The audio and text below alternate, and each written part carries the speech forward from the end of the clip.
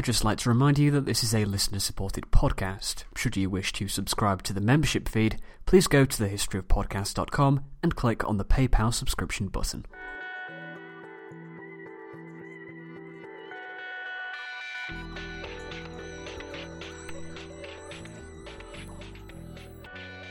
Hello and welcome to A History of Hannibal, episode 75, Into Africa.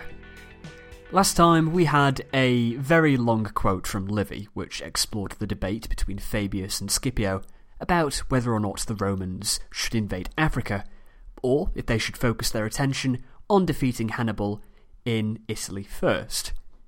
Scipio carried the day, and he prepared his campaign. Since we are very nearly finished with the war, I'm going to stop breaking it up into big chunks to tell it narrative by narrative, and just cover everything together. This isn't going to be as complicated as it might seem, since the Spanish, Sicilian, and Greek theatres of the war are all over in our narrative, at least to the point that they should be in our narrative. For instance, there is a very small revolt in Spain in 205, but it was crushed within a few days, and we don't really need to trouble ourselves with it. This should make the process a whole lot simpler than, say, it was 5 years ago. We only really have to deal with Scipio's invasion of Africa, Hannibal lurking in Brutium, and Mago's invasion of Liguria. Scipio promised that the invasion would not cost the state anything, and so he called for volunteers and asked the allies to supply the material for the ships. This they did, and 45 days after the first tree was chopped down, Scipio set sail for Sicily, with 30 warships and 7,000 volunteers. Meanwhile, the other consul, Licinius, advanced into Brutium to join the two consular legions, taking over one while leaving the other under the control of Metellus. While all this was going on in summer, Mago made his landing in Liguria with 12,000 infantry and 2,000 cavalry. He managed to catch pretty much everybody off guard with this, and managed to capture Genoa. He established himself in the region, but sent his ships back to Carthage to protect the coast, hearing rumours that Scipio was planning an invasion. Gauls began to join him, which really freaked out the Senate. The proconsul, Marcus Livius, was told to advance north from Etruria with his army of slave volunteers, and he was joined by Marcus Valerius Livinus, who took the two city legions from Rome. Nothing else really happened in Brutium for that year, other than an epidemic which was ravaging Italy. So, Scipio. In Sicily, he was preparing himself for the upcoming conflict. He assessed the troops. He was, in particular, very eager to use the veterans of the siege of Syracuse. Scipio was already making plans for the capture of Carthage, and felt that their experience would prove invaluable.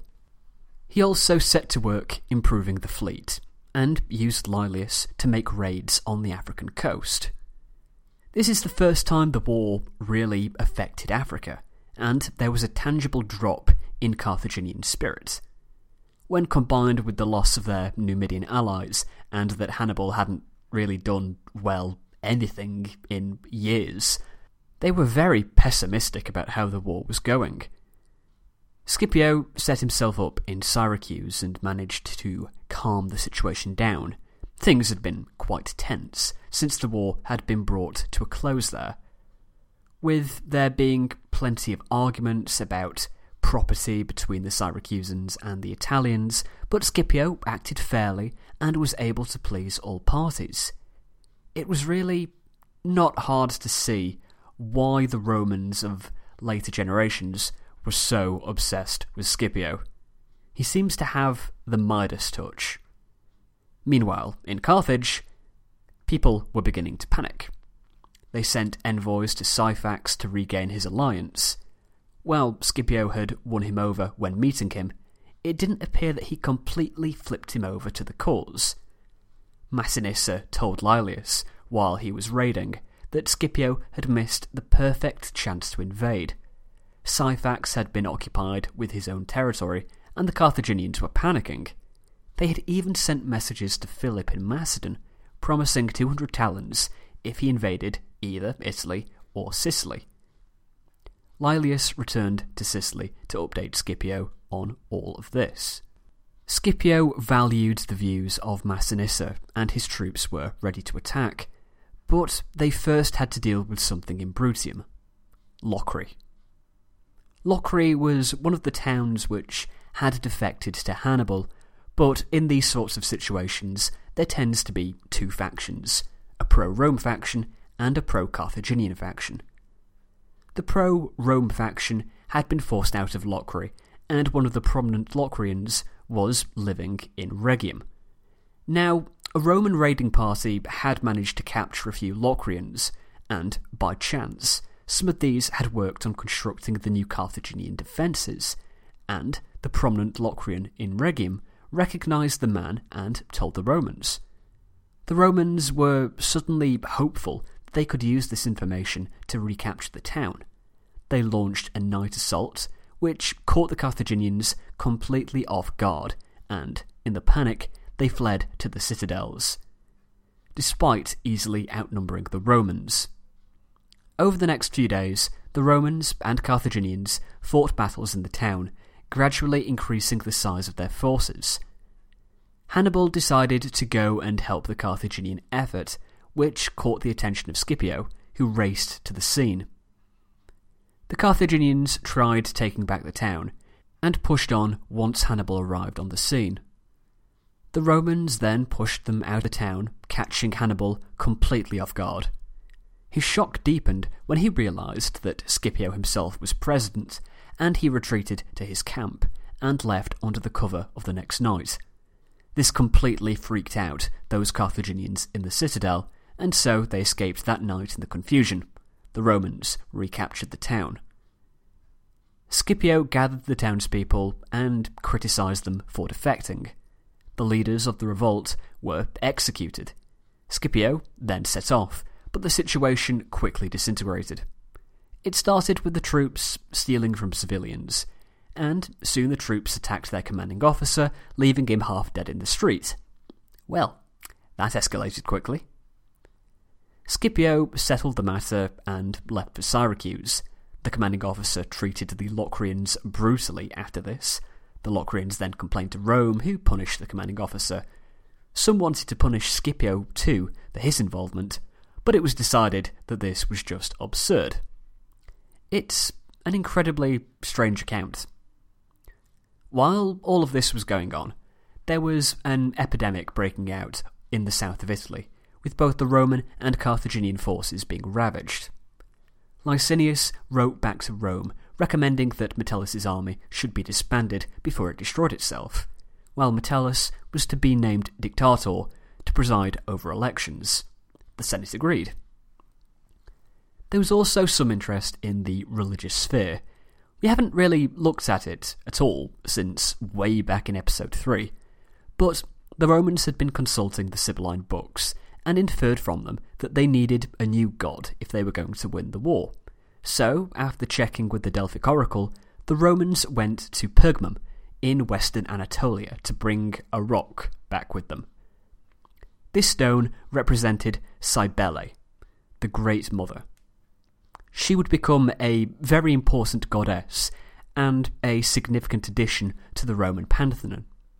While they were away, Metellus held the elections. Marcus Cornelius Cethegus and Publius Sempronius Tuditanus were to be chosen as consuls. They were given command in Etruria and Bruttium respectively as the war entered 204. Scipio had his command in Sicily extended, as was Licinius for his operations against Hannibal, and Livius and Lucretius for their actions in the north against Mago. Now we must head over to Africa. The 205-204 winter was a tense one in Carthage. They had been expecting an invasion, and so they spent every day watching the coast for signs of Scipio's fleet. But they did have one piece of good news, thanks to Gisco. Now, I've been calling Gisco Gisco solely to avoid confusion. There were two Hasdrubals with command in Spain, Hasdrubal Barca and Hasdrubal Gisco, but this is the first episode where we've really talked about Gisco after Hasdrubal Barca died at the Metaurus. No source really calls him Gisco, he always gets called Hasdrubal, and since we can't confuse him with Hasdrubal Barca anymore, I'm now going to swap to calling him Hasdrubal. So, just remember that from this point, when I talk about Hasdrubal, I'm talking about Gisco. So, just what did Hasdrubal do that was so good? Well, Syphax had sided with Scipio when he and Hasdrubal courted his favour, but when Scipio returned to Italy, Carthage was able to resume its courtship. By promising Syphax that he could marry Hasdrubal's daughter, he brought Syphax back to the Carthaginian side. Hasdrubal also convinced Syphax to inform Scipio of the marriage, worrying that without this coming from Syphax, Scipio would be able to flip him back once he returned to Africa. Scipio was quite upset, and he sent a messenger to Syphax, asking him not to betray their friendship. He was worried about the possible effect on morale with his men who knew that the Numidians were there. They had been all over Syracuse. So, Scipio lied. He told his men that the Numidians had asked him to travel to Africa with all speed. So, since things were just about ready for the invasion, he moved to Lilybaeum on the western tip of the island. Lilybaeum isn't as large a city as Syracuse, and so they filled it, both the town and the harbour. Everyone, none more so than the veterans of Cannae. They would finally have the chance to make amends for that disaster. How big was the invasion force? Well, that's quite a tough one to answer. Livy offers a variety of estimates and then says he can't work it out, so he isn't going to give a figure. That won't do for us, though. I'm therefore going to use the calculations of Dorey and Dudley in their book Rome Against Carthage. Livy writes that Scipio took 2 legions made up of the Cannae survivors. This gives us a force of around 10,000. They then assume that the invasion would not have been entirely made up of legionaries, and that Latins and Italians would have been involved too. Armies were usually divided 50-50 between the two, so this increases the number to 20,000. When you take into account allied cavalry and the sailors and marines, the number gets up to around 30,000, which is the figure I'm going to go with. Figures are generally between 10,000 and 35,000, so this would fit. The boats were equipped with provisions for 45 days, and would be commanded by Scipio's trusted admiral, Laelius. The passage was, aside from a small incident with some fog, trouble-free, and the Roman force landed at Cap Bon, the eastern end of the Bay of Tunis. This terrified the local population. They had never known an invasion before. It had been 50 years since the attack of Regulus. The Carthaginians didn't have an army to defend themselves with, and they were also worried by their leadership. The most established general they had was Hasdrubal, but they couldn't forget that Scipio had bested him in Spain.